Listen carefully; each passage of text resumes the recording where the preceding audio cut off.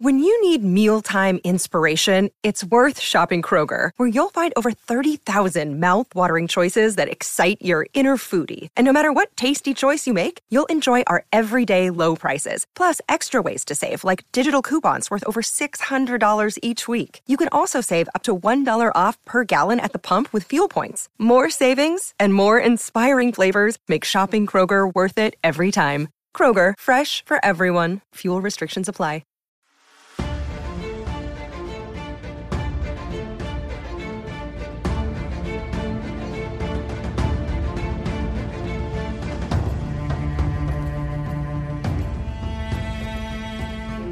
From the realms of Middle-earth to the shores of the Undying Lands and the shadows over Mordor in between, this is Casterly Talk. I'm Ken Knapsack, and we are about to dive into Episode 8, the season finale of the first season of Lord of the Rings, Rings of Power. The director of this fine episode, Wayne Che Yip. Writers, Jennifer Hutchinson.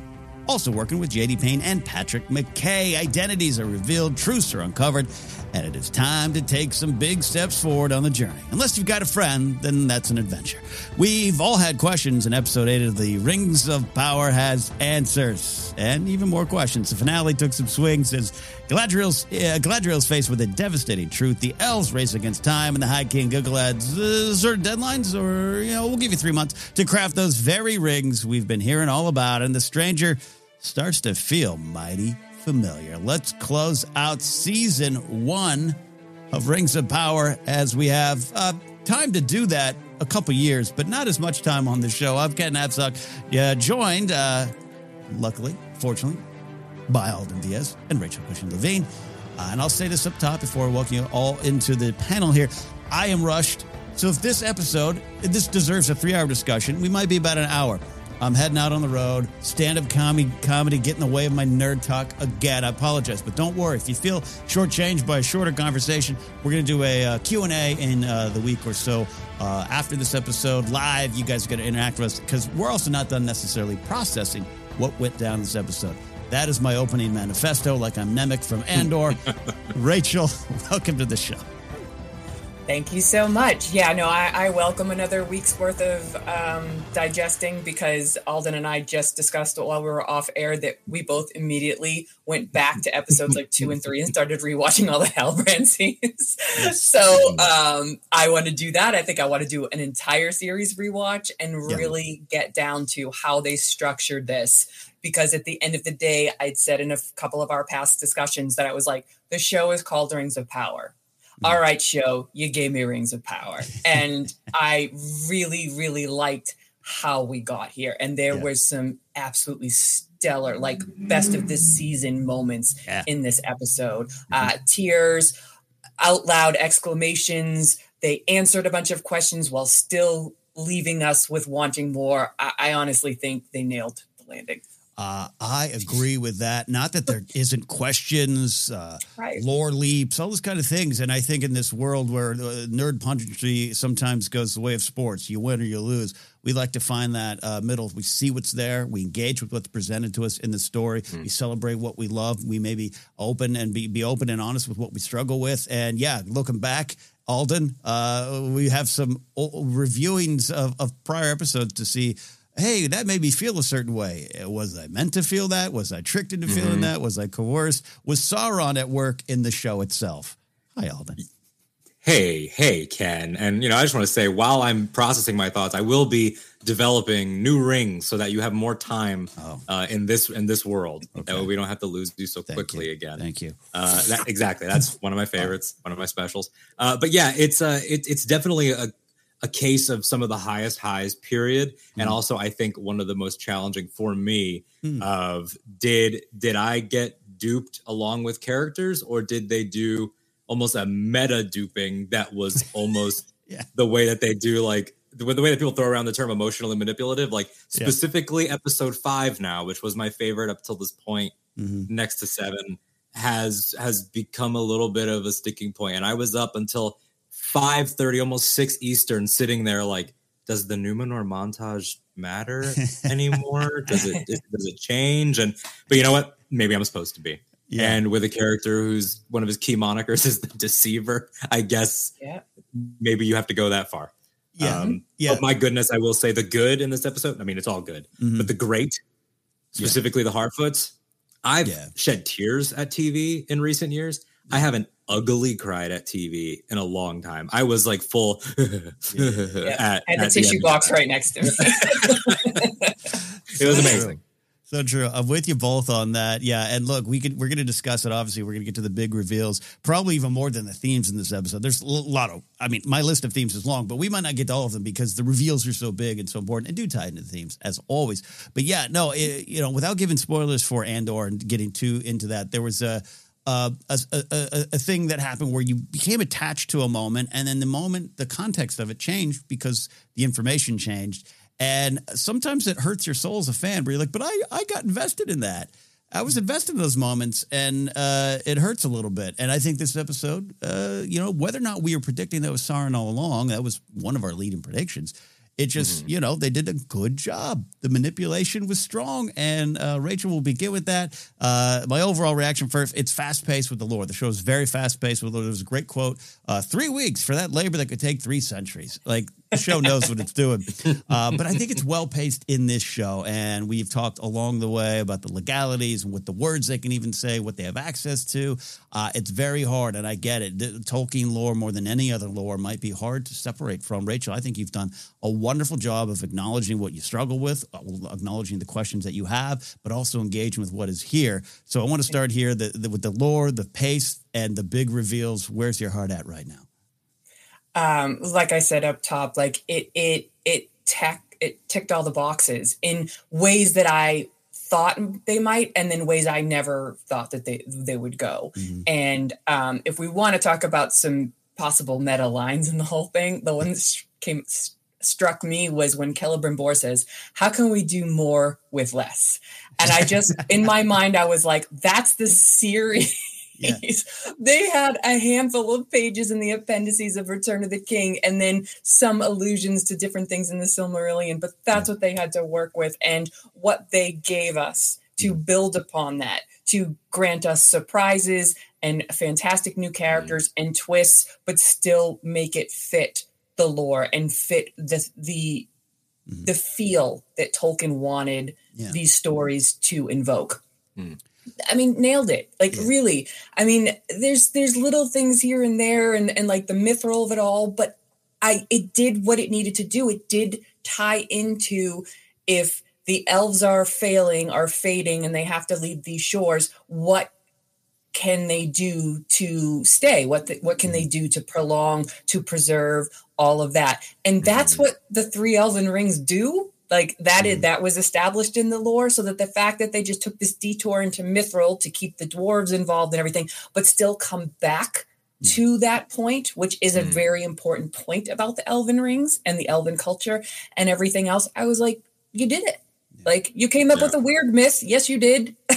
And, you can be nitpicky about it, but it still fulfills what Tolkien set out to say. Well, and that to me is just a sign that these writers and these creators cared about what Tolkien had to say. But also, let's find different ways to get there so that everybody can go on a journey, can go on an adventure through this season while we get to this point. I really love what you just said there. I really do. I really think that was a great way. You've been open and honest all the way on this journey. This is something that this property has so many fans because it's moved so many lives. And look, Alden and I have less skin in this game. I don't have an elvish tattoo anywhere. I don't have anything like that. But Star Wars, there's other properties. I'm a big Douglas Adams Hitchhiker's Guide to the Galaxy fan, and sometimes there's different versions of the story. Some of them told by Douglas himself, and you kind of become attached to what you know. I maybe you don't have this answer right now, Rachel, but what is the challenge, particularly with Tolkien, where you've grown up with this and something new comes along and asks you to look at it in a different way? What is the challenge? Is it just simply letting it go to what you know, letting go of familiar? Is this sometimes moving off the trail of lore? Is it just an adventure some fans might be afraid to take because it might change what they knew in the past, and therefore they can't learn anything new? Yeah, nicely done, by the way. especially when you attach yourself to a property from a young age, you always take things literally at their word. You read the word, that's the way it happened. That's the way these things are. That's the way these characters are. So when somebody comes along and changes that, immediately your hackles go up. That's not what they did. That's not what they were like. Right. But what they did, what they were like, was only sketched to a certain degree. Mm-hmm. And so as long as they do what they're supposed to do and they eventually are like what they're supposed to be like, because Tolkien had intention with doing those things and writing those things, you can get around to it in different ways. And I mean, and Galadriel is such a brilliant example about it, because she was one of my favorite characters, regardless, from reading since I was a little girl. She was never a warrior, though. And so this show comes along and does that. And a lot of people were like, no, that's just that that was not a thing. But I'm also a person that's like, strong female characters and character arcs, and not in three-dimensional, have faults, have arcs, all of that stuff. So if you do that, it's I'm sorry, I'm still going to process. You're still getting the heart. You're still getting the ideas and the themes and what Tolkien wanted these characters to be about. That's still there. Now they're just going about it different ways that don't necessarily contradict what was written, because it was thinly written. That's the thing. But it still can be, I get it. I get the knee-jerk, like, sure, that's not how that happened, or you're playing with a chronology, or, all of these things. I get it. I do. Yeah. But I've always been somebody who understands adaptation, because I love books so much and I love movies and television so much. I'm the first one to say, what works on a page doesn't work on a screen. Yeah. And they both have valid ways of telling stories, and they're both valid ways for you to take them in, if that makes sense. So, and they're each their own. And look, if you like the books and the show's changes are too much for you, the books are still there. Those characters, those stories, everything about that is still there. You can still love those. And this interpretation is just your cup of tea. You know what? I can understand that, as long as it's not about you being mad about a black elf, because that just then you're done. Then you're done. Now, I mean, just to build on that, like my comment is, Adam West is my Batman as much as Robert Pattinson's my Batman. They're Batman. Like it's if the soul is the same. Now we can debate when I feel that soul is lost. There are some recent films in that regard that I would argue did that. And that's the nitty gritty. But Peter Jackson's Hobbit trilogy and the animated Hobbit are both Hobbit to me, and they're very different. So different. Celebrimbor, some people's Celebrimbor is the video game Celebrimbor. And they don't know better, because that was a game that was a hit, and there you go. But what is it saying? We talked about those rings, the building of the rings, and the actual ins and outs of the construction, to the point of where you get into the mythical alchemical mechanics of one. There, Celebrimbor says, well, that is a problem that we don't have, because I think their original plan, it sounded like, was to give every elf a pocket watch sized piece. And then that doesn't work. Okay, well, we can do a big thing. That's not going to work. We have nothing except this. So can we put it on a being that is so powerful that they're basically trying to turn Gil-galad into a Wi-Fi router in the most base terms. Like, can we get someone to emanate it out? And to explain that runs the risk, and they wrote it so well, but it runs the risk of, are we putting how over why, which you talk about with Joseph and Jennifer from Force Center all the time, Ken. Like, okay, you're telling me all this, but where's the personal element of this? And then to add it was going to be 2, and it's 3 because of the horror she just experienced. It's 3 because of the security that she knows they need. It's 3 because she wants in on it and she's trying to own what she feels is a mistake. It's 3 because it's personal, and it is forged with Finrod's legacy because it's personal. Yeah. That is like this big, like, fantasy. This is the magic idea, but then it's still people. And I just loved that. Yeah, I think in the phrase letter of the law versus spirit of the law or anything related to that kind of idea comes to mind here where, the spirit is there. Again, there's going to be moments that you might quibble with, moments you might have questions with. And I think I just always in this nerd punditry world, I just try to get people to not gatekeep themselves out of any potential joy. And I think this series, that happens. Yeah, it happens. And not maliciously, and not, there's some people who want to go out and take other people's joy, but other people might shut up. But again, not everything is for you. That's an opening statement, but we got some bigger things to get to. We got big things to get to. All right. We got big reveals. We got, I don't know, the stranger as a wizard. We're going to talk about that. Not quite Gandalf. Blue wizard still. Is there still room? There's definitely some stuff that it seems very familiar.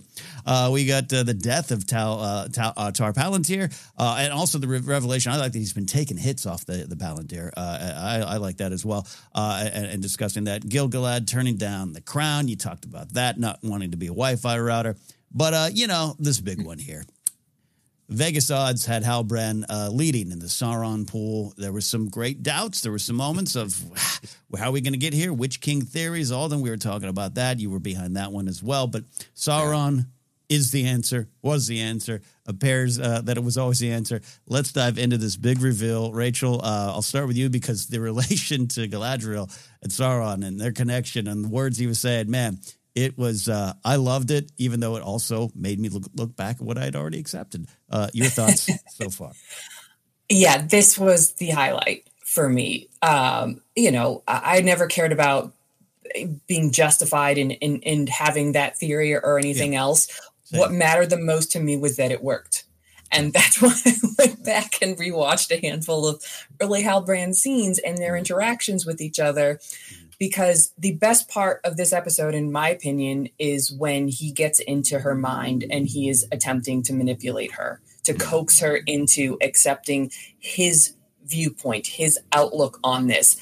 Like every great villain, he thinks he's the hero because he wants to heal Middle Earth. And there is some precedent in Tolkien's writing that Sauron might have been willing to repent after Morgoth was captured. Now, it could have been out of fear. Tolkien wrote it pretty obliquely, so it's not sure. But the idea that he was a Maya first, he was a good soul that was corrupted. And, with the death and the defeat of the big bad, where does Sauron see himself? What does he find himself wanting to do? And I like that, much like this entire show, even Sauron is not pure evil, at least not yet, or there was room in there. Yeah. And that room was where we all fell for Halbrand. Because I think that some of those moments are genuine. I think he does feel some kind of connection with Galadriel because of things that they have done and gone through and the way that they look at things. I think that's actually genuine. I don't think that was entirely manipulation on his part. And so when you get to this sequence where you're going through her memories and he is just twisting and talking in such a way that you almost could see her falling for it. And then the shot of all shots when they're on the raft and he says, look down, and it turns and you see the possible future, because this episode is so much talking about reconciling past and possible future that happens in a number of storylines. Yeah. And you see the Galadriel that now we all remember from Fellowship and even the Hobbit films. And he uses the lines of dialogue from her, the foundations of the earth. I was just I was screaming. I was like, this is everything. This is such the exact way Sauron would have gone about it, because he is the deceiver. He is the manipulator. He appears as a friend, and what he says sounds good, sounds right. Mm-hmm. And everybody has to reconcile with that. And the way that she does is it just, in her acting, she's so torn and she's crying, talking to her brother, but it's not her brother and she has to resist. And the calling back to the brother, you have to touch the dark to know the light. And if it's upside down, how do you tell which is which? And then the shot. And then I was just give me all of this. And it's by the time you get to Fellowship now, it's during her test, like totally differently. If you watch this. So she's not just like, it's not just a test that came out of nowhere. Yeah. It's was he right? Yeah. Thousands of years later, was he right? Yeah. Which is freaky and weird. And Ken, like we love a join me scene. Like there's how many join me scenes have we seen across that other fancy at Del Taco? I think I already did. Join me at Del Taco. I want to jump in here and Alden bring in here and Rachel, by all means, more on the way. I love all the things you're saying here, and it was so effective because every line Halbrand says is true from a certain point of view, right? To talk about another wizard sitting on a log.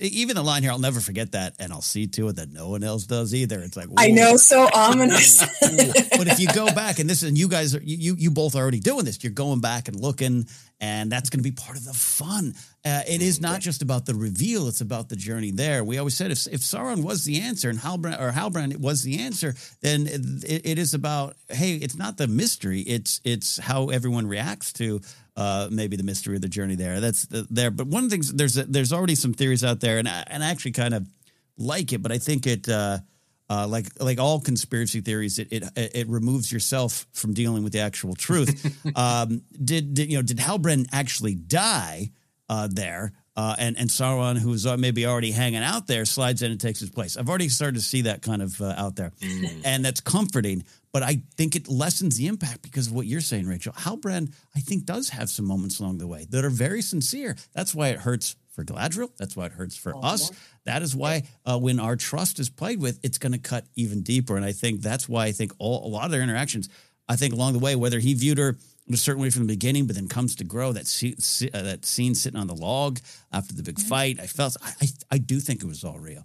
And I think not that he necessarily had a super struggle, which way do I go, light and dark, but just that, he was feeling things and he believes his story from a certain point of view. He believes he wants to heal through power. So that's why they both felt something real. And Alden, it hurts even deeper because of that. It does. I mean, all the embargoed interviews now with the performers come out, and he talks about in his audition that he got something, he got Shakespeare and he got Paradise Lost.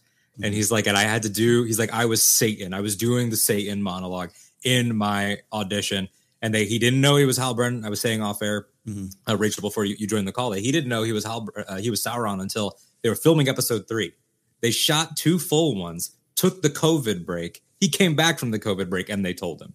And so for that to still be cohesive is a feat in of itself. And in the Lucifer sort of analog there, like he can never be, and they've already thrown out Tony Soprano and Walter White in their conversations, which are that to me, I think is talking about iconicness, iconic quality, not necessarily arc, but it's that idea of we should never get to the point where we're like, Kylo Renning it of he can come back. I still have faith. No, we need to lose faith at some point, especially as he approaches that. But to understand, like what you said, Rachel, that he was this guy. He comes from the same plane as Gandalf and as Radagast, like not the same status, but the same, still Valinor, still the Beyond. Like he was once this being, and to be able to play that in to his ideology and his methodology, to connect it back to thematically to Adar, but also to have Celebrimbor unknowingly quoting Adar's descriptions of what he was going to do.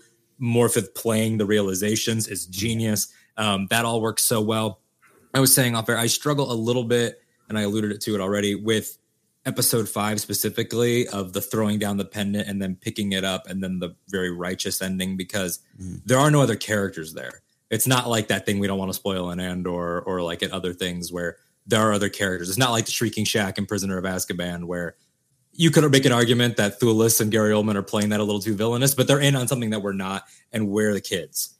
Right. There's no one around in some of Halbrand's things that I think are a little like, kind of like Han and Leia saying, our son, our son, our son in Force Awakens, because parents don't talk like that. So there's a little bit of that, like the show is doing it more than the characters are. Right. This is makers than us. No witnesses. Created. So why is he acting? Yeah. Okay. No witnesses. Yeah. Why are you doing that? There's a little bit of that I struggle with, but they sold it so well here that they've sort of earned any, like, I'll give you that. Like they've earned that mulligan, and it's so in the distance now. And now you can recontextualize that as, is he deciding on what phase of the villain plan am I going into? Yeah. You know, like, is it, am I going to work on Farazan and these people, or is this the better route now? Yeah. That's what that now plays as, regardless of Bear McCreary's score being beautiful and heavenly. Now that's what that is. See, you're hurt, so Alden. Alden, you're hurt. That's what it is. I really think I am. And I'm hurt. And, you know, I saw when the raft shot turned upside down, I heard the 1,000 fanfics being written. And it's like, sometimes it was just fine, by the way. That's not a shot. It's just, they're hot. They're really hot. They are. There's that moment when you are doing nerd punditry stuff where you get lost for a second because you know that you have to process it and have an opinion. Yeah. But then you get mad at yourself for not staying in it. Yeah, because you're in it. So you end up in a back and forth. Like, I'm watching that and I'm like when he said consider it a gift, I was like, all right, we're in. This is it. The Lord of Gifts. And I started being out of the episode. Yeah. And I kept saying, stop. Oh, gotcha. Let it be what it is. Let it be what it is. Yeah. They haven't done the reveal yet. Yeah. And once I really got in on that second watch, it worked so beautifully because of character, because of the stuff we talked about with Galadriel, because she gave her sword to Theo in the last one and acknowledged who she used to be and started to become Galadriel, the sister and wife and dancer and all those things again. But melting Finrod's dagger was sort of the screw you to Sauron in a lot of ways of like, I'm no longer a singular being meant for killing you. I can be other things. Yeah. This is someone who could not give up the fight, could not stop. Yeah. I think that's a great point there. Rachel, some of your, I want to go back to you, but just talk about more of this there. There's some moments that I love, that Sauron crying with relief, and retelling Morgoth's death, right? And then I had to heal everything. And he's actually crying there. Talk about sincere feelings. That was one of my favorite moments. His line, our past meant nothing, weight against our future. You kind of said that, playing with the idea of redemption. Any other moments kind of tug on your heartstrings? Are you hurt, Rachel? Are you hurt? Yeah. I mean, just because of the hope that he actually did sort of instill in her. Yeah. And also, I was just thinking about the Southlanders and Arondir and Bronwyn and Theo. Like, the last time they saw him, they were cheering their king. Yeah. And you know, and now the loss of that. And it's just an idea of, it's manipulation, but it's also genuine. Yeah. And I don't think, as Alden was alluding to, I don't think Sauron had a point-by-point plan. He didn't know he was going to find Galadriel in the ocean. He didn't know that they were going to get picked up and brought to Numenor. He knows he wants Mordor to be unleashed. He knows he has an enemy in Adar, and he knows he wants to create some sort of power, not of flesh, but over flesh, something from the unseen world. We know that has been a goal. Yeah. So when he was in Numenor, I actually thought that maybe he was thinking, these are the smiths that I can find a way to create this.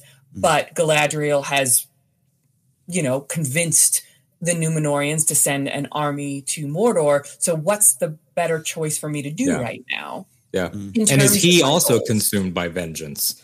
Obviously, he and Adar had a fight. Yeah. Adar thought he killed him. Thought he killed him. So, not the case, but is he doing to Adar what Galadriel's doing to him? Yeah. And that those parallels. I mean, you're obviously our lore master, and there's tons of like Tolkien experts and threads that I've been reading about how an argument can be made that if he's the Joker, Galadriel's Batman. Like, if you have to pick a Sauron arch nemesis, it's her. That she might be the being that he's the most afraid of. Peter Jackson had that great thing in The Hobbit, I think in the third one, where she shows up and just without swords, just blasts him away and halts his progress in that moment. And she's the only one that can, even above Saruman and Elrond in that moment. And so to see that sort of play out, it's sort of like, it doesn't go as far as, we're not so different, you and I. It's not that mustache twirling, but it's all laid out. Like, it's all there. Yeah. I for one enjoyed this strong connection between them, including some of the heat in a way. You know what I mean? I'm not saying it's I'm going to write my romantic fanfic there, Alden, but You know, I felt the connection all the way around was real, recognizing, kindred spirit in the other person. And that's part of the pain that goes on here. And the recontextualize it. It's so funny because, again, legally not connected to the Jackson world. We have those discussions again. We've had them before. But you both talked about it. But watching Jackson's trilogy, especially the opening, you're gonna see it differently. Watching her get tested by Frodo, you're gonna see it differently.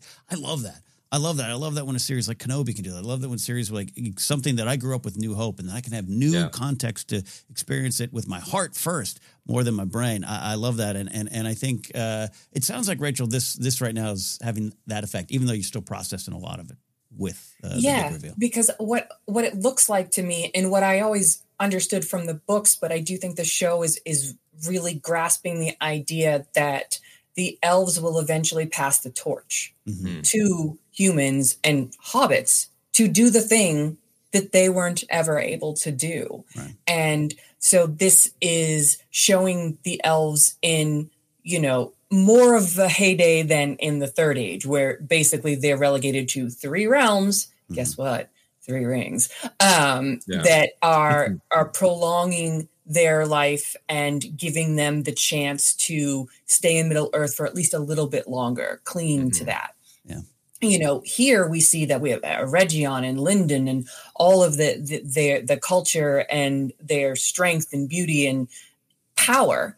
And we see it start to fall, but they find a way to stem that tide.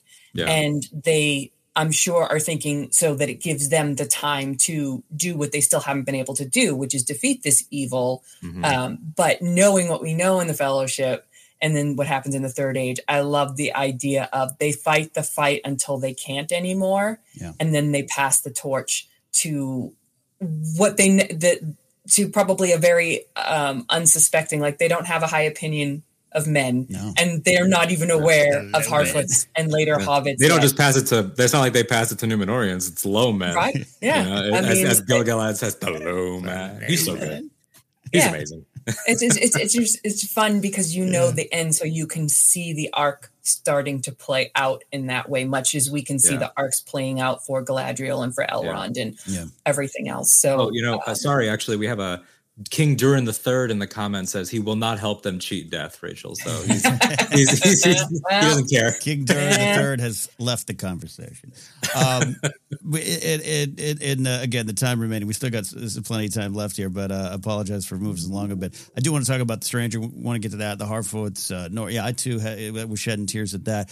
We always love discussing the themes, and this is the Sauron stuff. I'm calling him Sauron because I have to accept that I have to let go that good guy, that Halbrand. I was like, I think that's why they did the hashtag. He's the only character that has a hashtag emoji, and they were like, no more Halbrand.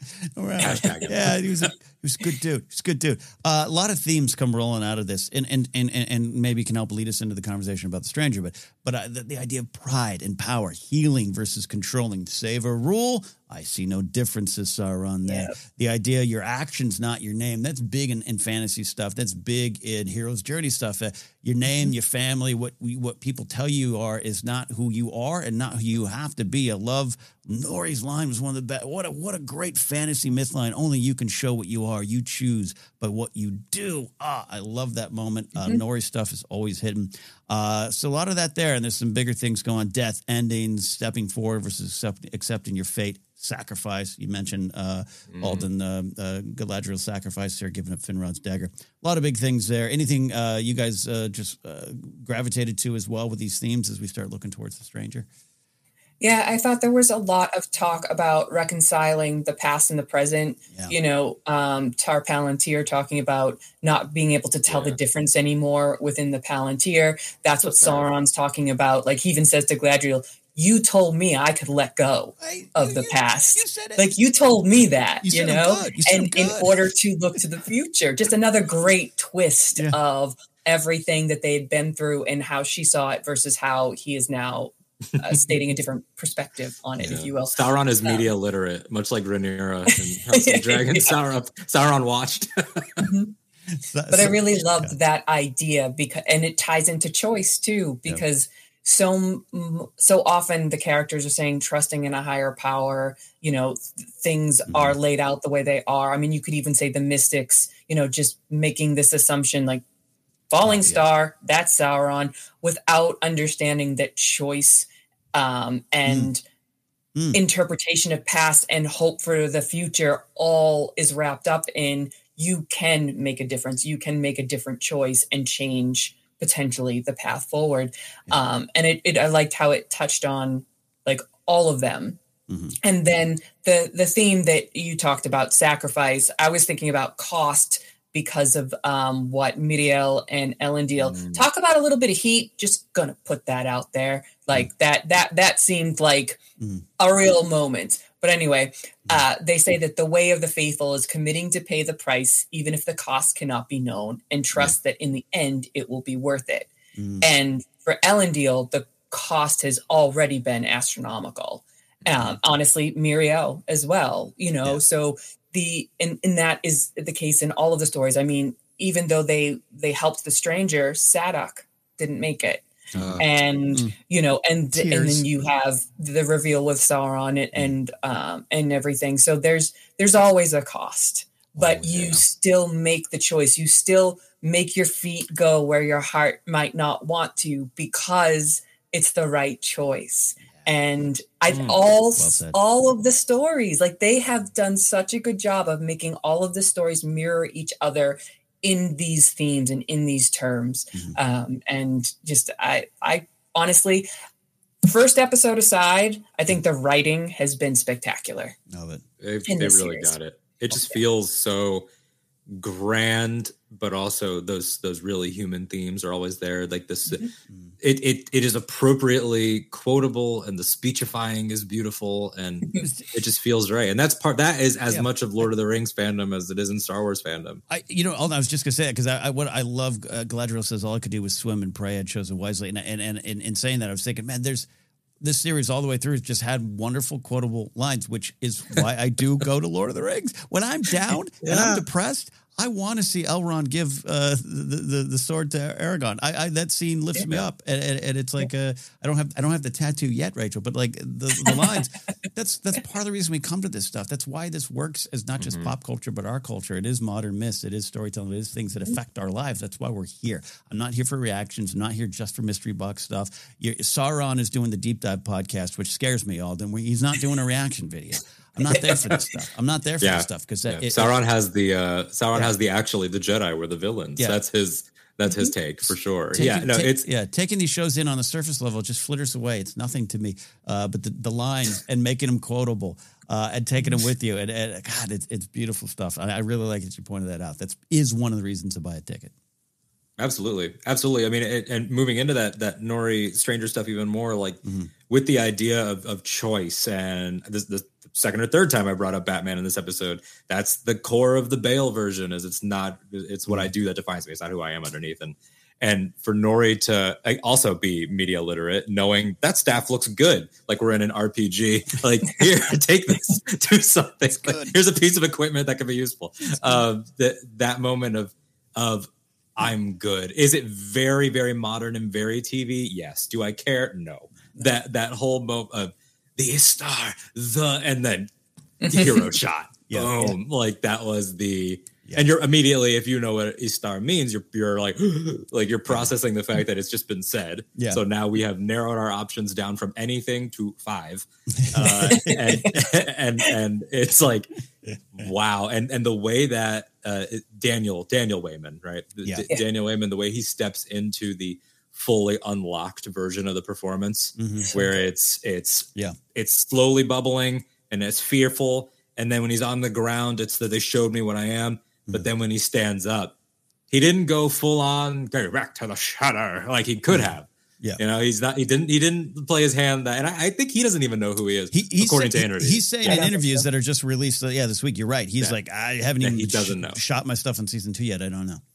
Yeah, which always fun to see if it's a misdirect. And we'll laugh about it later. Sure, but that when he said you come from shadow, you rose from shadow. From shadow you came, to shadow I bid you return. Yeah. It's just enough of a twist on the Balrog. Exactly. By the way, Rachel didn't write these down. She just already knows them. The whole energy there was so powerful, and to validate Nori and that she was right, that these people were right, that the small folk saw things that you didn't see is part of why you love Lord of the Rings, particularly as a child. Like, one of my most formative memories is seeing Pippin save Faramir, and that they're gonna burn him alive. Like, I remember as a child being like, would somebody listen? Like, because they get it. They have the closer to the ground perspective, literally and thematically. Yeah. The fact that she was able to this whole time to believe, and that the show never went to and now they have a problem with each other because of his accidental, freezing of her arm and stuff. Like, it never went to easy places. It kept the integrity of the character, and she was able to change the community around her. Yeah. And seeing them send her off collectively, it wasn't just the family, it was everyone. Her mother.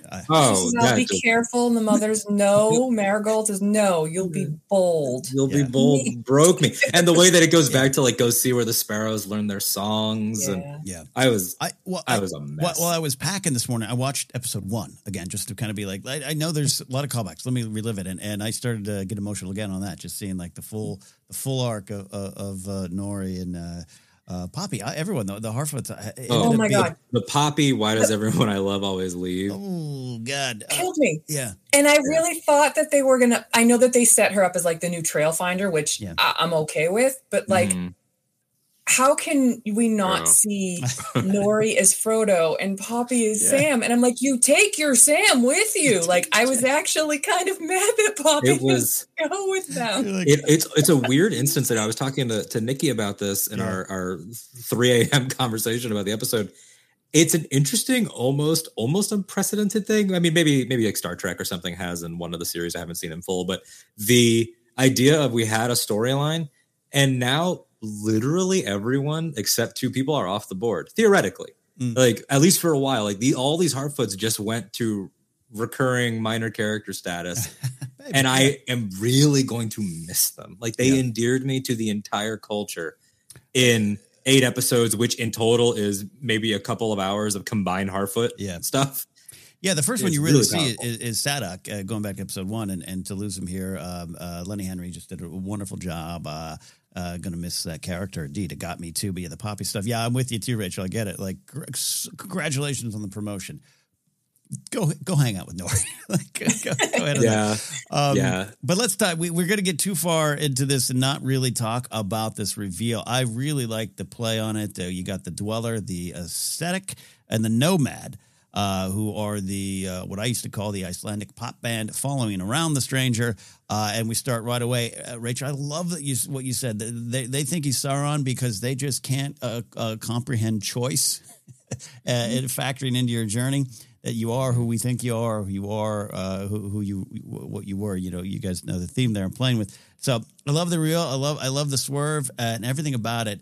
I'm on board, regardless of who it might end up being. Is it Gandalf now the leader in the clubhouse? Yes, but now we have a little room to debate that going forward. But Rachel, just the reveal along the way, the sensing with the nose, the almost quoting things. How are you feeling about the stranger now? Yeah, I have to say that, like, I was like, all right, they're leaning real hard. Gandalf. And then I got to 95% sure he's Gandalf when he says, when in doubt, follow your nose. I was like, geez, like there it is. I suppose, like I said, there's still maybe a 5% chance it is one of the other wizards, especially because they're going so far east, and that is where the blue wizards went. Right. This is messing with the chronology. If you're going to say this is Gandalf, this is not how Gandalf arrived on the shores of Middle-earth. I don't know yet if that's an okay change. I think it probably would be, but it's certainly a bold one. And that's one of the things that the show has definitely been bold about, which is changing the not so much chronology, but like the compression of the years and different things happening concurrently. So this very well could work, but I am very excited to see them go to Rune, because that is a land we read about, we know exists, have never seen. Tolkien did not go into a lot of detail about the people there, the different things there. And I love that the show has this now opportunity to explore a completely new corner of Middle-earth. And within that, help, if this is Gandalf, help him develop into Gandalf. And also there's so many things. I mean, the fact that if this is Gandalf, that his very first, memories involve Harfoots goes a long way to explain how much why he loves hobbits, and the next stage and everything else. Like, it does work. I know I was at the beginning saying I didn't want it to be Gandalf. I wanted it to be to explore something a little bit newer, like a Blue Wizard, but I can't deny that they have done well by the character in terms of developing him to this place and to being the Gandalf that we all know and love, again, in the Lord of the Rings films. Yeah. So saying some great things here, and then I'll get you in on this stuff. But like, the Blue Wizard thing, going to Rune's great. If they could also swing by the Shadow by Ashai in George R. Martin's world, so we can finally go to places that we hear about a lot but don't actually see a lot. Just swing in, pick up Melisandre and head on up. I like the idea of it still, the possibility of being a Blue Wizard, something different. But I was pulling back a little bit. If you're just swinging through, if you're just a Jackson fan, maybe you read the books as a kid, whatever, or you're just like, hey, I hear about this fantasy show, I'm going to check it out. I've heard about these characters. If it isn't Gandalf in season 2, and we wait 2 years for that, I think there's going to be a lot of disappointment of, well, where's the all-star team I'm familiar with? And I'm not saying that's how you approach it. I'm not saying that's what the show did. Well, we got to have some all-stars. It's going to be interesting if the reveal is not that, because it's building towards that, and then they're playing it, I think, in a good way. I think they're giving a different story, but it's all going to make sense for this world, this part of the story. I have that thought in my head of just like, cool, surprise, it's Blue Wizard number 2. You'd be like, wow, I wanted Gandalf. A lot of the general fans, and this show can only get bigger with the love of general fans. So I don't know, it's food for thought on how they approach it. Yeah. And there's also, even for us lore people, like all the little things, like he's going to end up with one of the Elven rings. We know eventually Galadriel, Elrond, and Gandalf will get them. And Gandalf gets Narya, which is the Ring of Fire. And fire played such a crucial role in that, honestly, great fantasy fight sequence. I really thought that was very well done. We don't get to see a lot of magic like that in Middle-earth. Yeah. We only got hints of it from the wizards. So to see a full-blown fight in that way, and then just to see the Harfoots play what part they could in that, just throwing rocks and stuff like that. I was like, oh, this is great. The bird calls. Yeah, the dweller the bird calls that the dweller getting hit with a rock was like, Dude, Sadok with the last minute foot stab was amazing. I cheered. Just enough to like hold them off until the stranger, took a hold of himself and made the choice, which is wonderful. That's exactly all they would be able to do in that situation. They didn't become like heroes overnight and great fighters. But I love that. But I think that there's all these little things that really lead us to this being Gandalf, and just taking a different road with him in terms of his character. And if he goes off to Rune for an extended period of time and then does not come back, then he is arriving in Middle-earth closer to when he's supposed to, in theory. Excellent. And then again, for the casual viewers and everybody else, they like the touchstones. You have a Galadriel, you have an Elrond, and now it looks like you probably have a Gandalf. So now you have characters to track into the stories that the movies that So great approach. Rachel says, hey, she threw that big yet in there. We'll see yet, and being open to what's happened. I think that's important. But Alden, that's where our thoughts are. Where are yours on Gandalf? Maybe?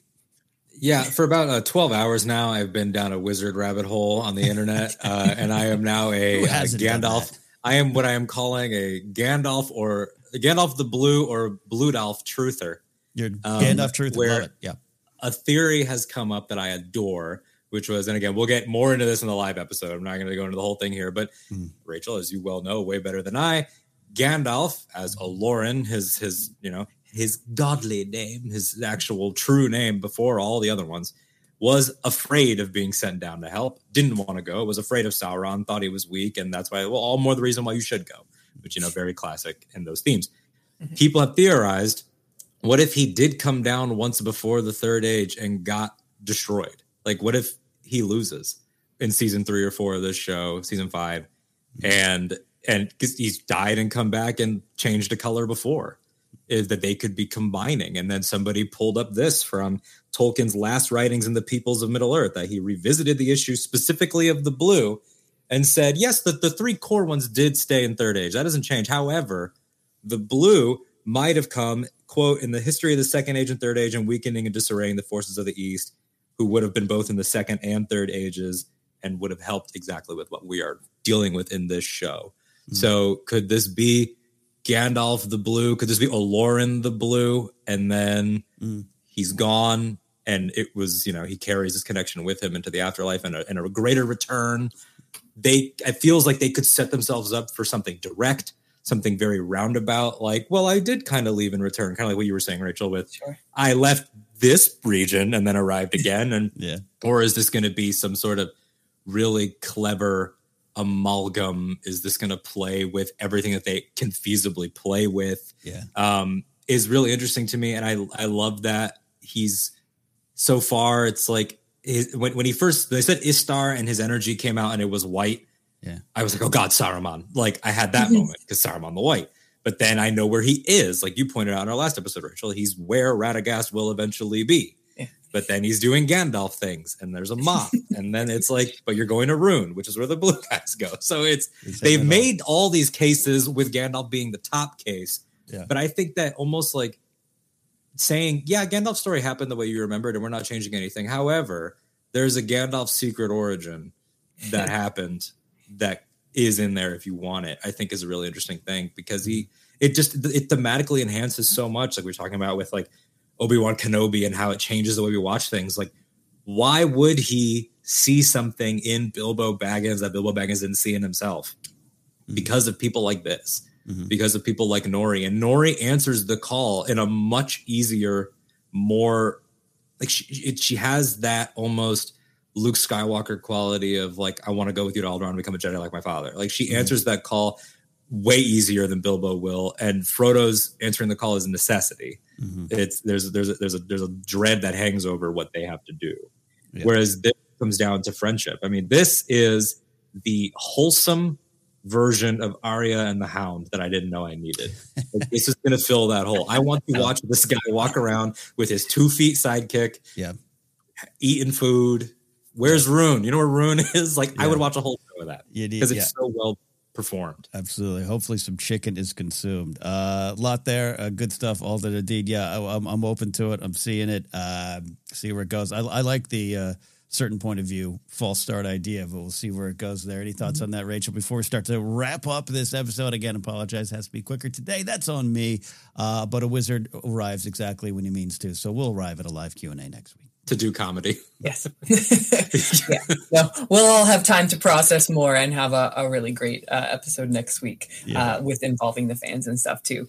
But but yeah, like here's the thing. The show has proven that it will swerve off the track, but still end up where it needs to in terms of staying true to Tolkien. Yeah. So if they did it with Halbrand and they did it with Mithril and those stories and still landed where we needed to be, then I have no doubt they could do that with Gandalf in any number of ways. This theory certainly being a possible one of them. The idea of the Maya dying, but then taking on another body and coming over again is certainly plausible. And I can see why people have come up with that idea. So I think that the whole thing is this show is in some ways very much about all of us knowing certain plot points and certain characters and whatnot, and therefore playing the guessing game and who is Sauron. And I'm sure we're going to be like getting new characters and be like, well, who's going to be the Witch King? Yeah. Who's going to be the King of the Dead? Like, because those were brought up and now no longer will be Halbrand, we'll be playing the same game. Yeah, we're already on Celeborn Watch 2024. Yes, absolutely. It's all fun, but at the end of the day, it's not even close to the main reason why I'm watching. Yeah. It's not the point of the show. The show is not doing a Westworld where like all they care about is giving you twist after twist after twist, because we don't want you to guess ahead of time. That's not what these writers are considering and thinking about. And that's why I really, really love the balance of that. So we're going to have fun. Yeah. Is it definitely Gandalf? Certainly seems like it, but you never know. And in the end, if it is or isn't, it is not going to lessen my enjoyment of it all, because it's not based on whether or not I can guess things in advance. It's based on the journey that they take to get us there. And if they do it right, a la Halbrand, I'm in. There you Absolutely. Go. I think that's beautifully said. Yeah, beautifully said. As always, and as if you've done for all seasons, it's just invaluable having Rachel here for these discussions.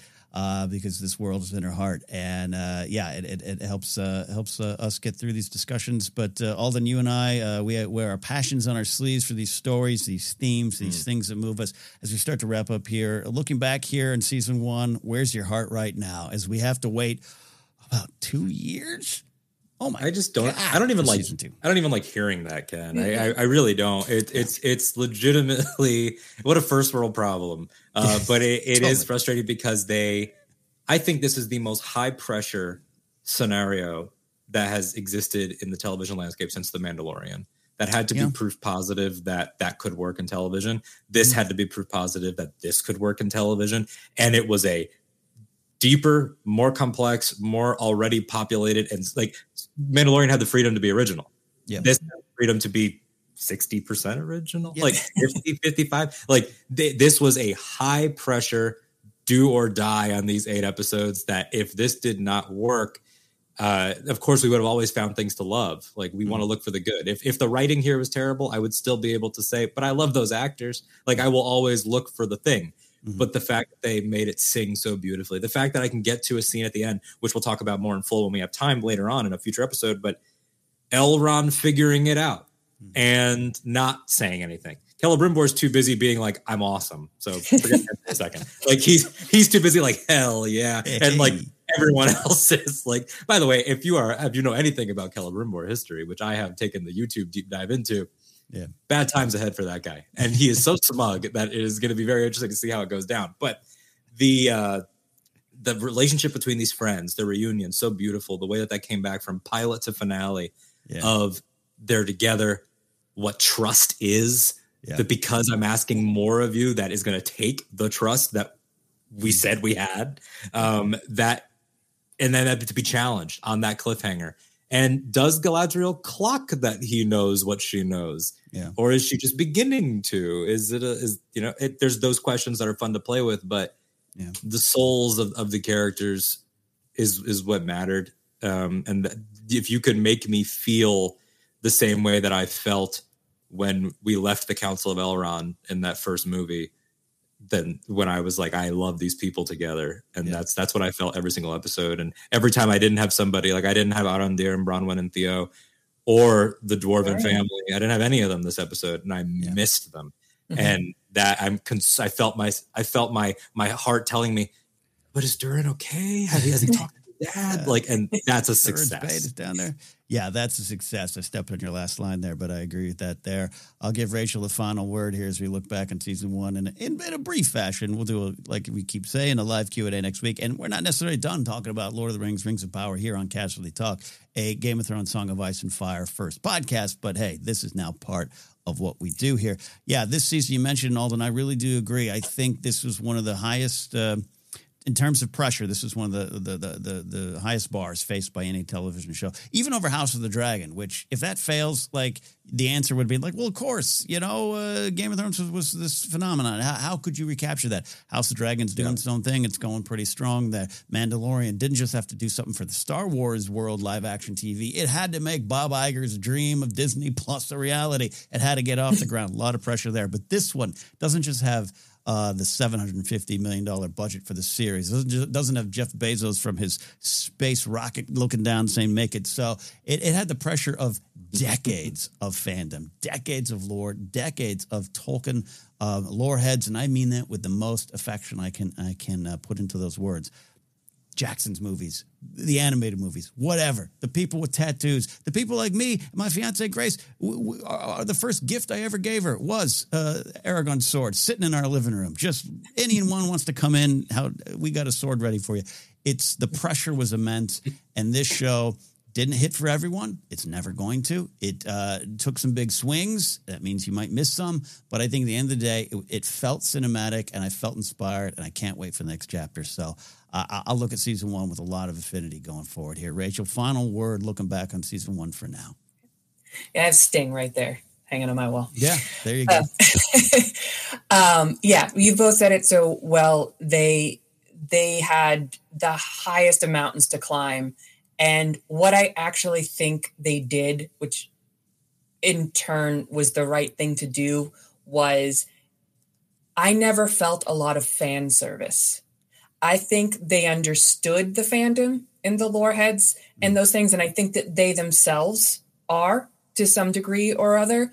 But I think they set out to tell a great story with great characters that had to touch a handful of things in order to live in this world and to pay homage to Tolkien and make sure that they're still carrying on his legacy and his word. But they just set out to do it in a way that was character first, emotion first, throw all the money to get the cinema quality, which you did above and beyond. Like I rewatched a little bit of episode 3 last night, and the first shots of Numenor still take my breath away. Like they really leaned into that, but more importantly, they leaned into the characters and made us care about them, new and old, and even the old characters in new ways. I still think Elrond is the MVP because of his relationship with Doran and Disa, but then without even having them in this episode, his relationship with Galadriel, it's like he just works so well with the people around him, and you get the internal and the emotion and the connection, and I just buy it every time. I didn't think they'd get me to care about the Southlanders after the first episode. I wasn't even sure necessarily about the Harfoots, but by the end of this, I am boxes of tissues in and just so thrilled that I've come to love these characters and these relationships as much as I have, and really just can't wait to see where they go from here. So honestly, huge gratitude and congratulations that they pulled to this season off. It's not for everybody. People will find things wrong with it and they'll go their own way. But for me, even as a big Tolkien lore head, I think they got it mostly right, and that just makes me so happy. And I want to make a Casterly Talk Tolkien Lorehead cheesehead hat we can sell. That people can do it there. But it's a thick book. Yeah. And it's a tome. Oh, that's beautiful. There you go. That's it. It's beautiful. And here's the thing. This show, Alden, you mentioned it. I'm doing it. I'm someone who's loved the movies for the last 20 years. I don't go into the wikis. I don't watch the YouTube channels as I do in Star Wars, Game of Thrones, other worlds. I've already begun doing that. I love listening to Rings and Realms and the team over there diving in deep. I've listened to some other channels. Oh, absolutely. I think this is going to start to pull in. And those casual fans, those fans who just I kind of like it, I think a lot of them will be pulled in. And like we said, not for everyone, but we focus on the joy here. And that is our time here today.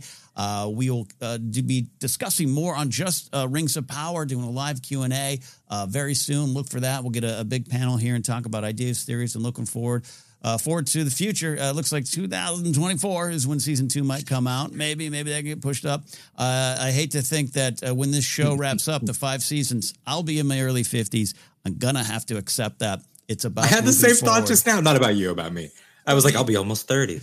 Oh, okay. Yeah, be quiet. Yeah. By the way, good night, everyone. I think it hurt Rachel's and I's soul a little bit when he's like, my childhood when Faramir. Oh, F you. No, I'm kidding. It takes all generations, all points of view to make these shows work, and we absolutely celebrate those there. So we're out of here. We're out here right now. Don't forget you can follow us here on YouTube, subscribe, hit the bell, do all those wonderful things, blah, blah, blah. But listen to the podcast over on Anchor, Apple Podcasts, Google Podcasts, and more. Follow us on Twitter at Casterly Talk. We're on Facebook as well.